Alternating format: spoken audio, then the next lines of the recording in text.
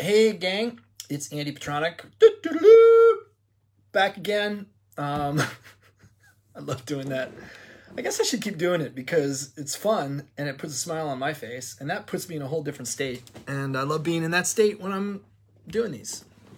So I wanted to talk to you today about really feeling the breath of emotions. And what I mean by that is I have a client who is working on connecting at a deeper level with his kids.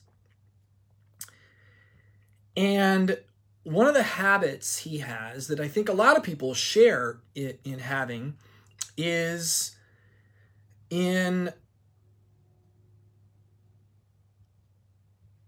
only allowing himself to stay in a good place, in what Tony Robbins would describe as a beautiful state. And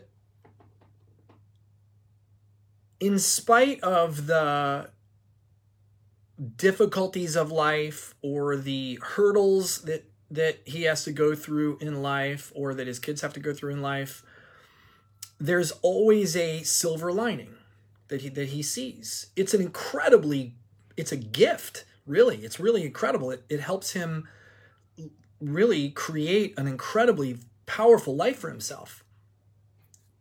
But it puts a wedge between him and his ability to really connect at a deep level with his kids, because it's a bypass. It goes over. There are really two ways you can deal with difficult situations in your life. You can go over them, you can go under them. Did I say two ways? There are three ways. Or you can go through them. And when you're constantly looking at the good side, at the bright side, at the silver lining that is just over the hill, over the struggle that you're going through right now, while that can be a great thing in the long run, in the short term, in the moment, it makes it very difficult to connect at a deep level because there's pain, there's difficulty, there's struggle. And when you're not willing to go to the depths of the pain in yourself or acknowledge the pain in what they're perhaps going through and connect yourself. Brené Brown talks about empathy being your ability to feel, to step down into the pit with them, to feel what they're feeling, not to look from the top and look down at them and express sympathy, but to get down in the pit with them. And that creates connection. That creates a bond. That creates support and love and allows them to feel heard and to feel understood. And it's so easy when our world rewards the success, the bright silver linings down the road, the gold medals, the results. It's very easy to skip that. And what I would tell you is, if you're struggling in any way, shape, or form in any relationship in your life, look to see, how are you dealing with it?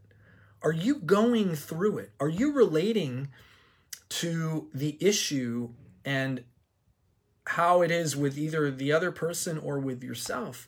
Are you actually real? Can you allow yourself to go to those deep, dark places that are painful and are struggle?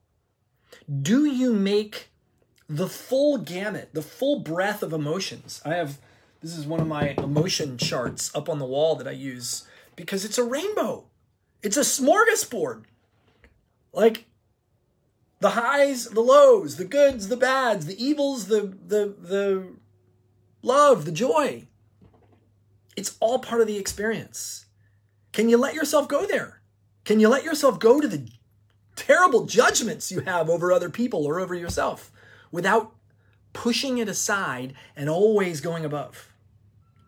Because there's no quicker way to cause someone to think you don't get it or you don't connect with them than by constantly doing what is called commonly as a spiritual bypass. I'm holy. Let's just look at the good side. Let's just meditate through it and let those negative things just pass. And not let ourselves experience. I mean, that's part of being human, is to experience the shit. That's it. Today is a day to experience the shit. All right, I cracked myself up, but I hope you guys have a great day and get out there and get after it and experience all of it, all of life. It's all beautiful. I love you guys. See ya.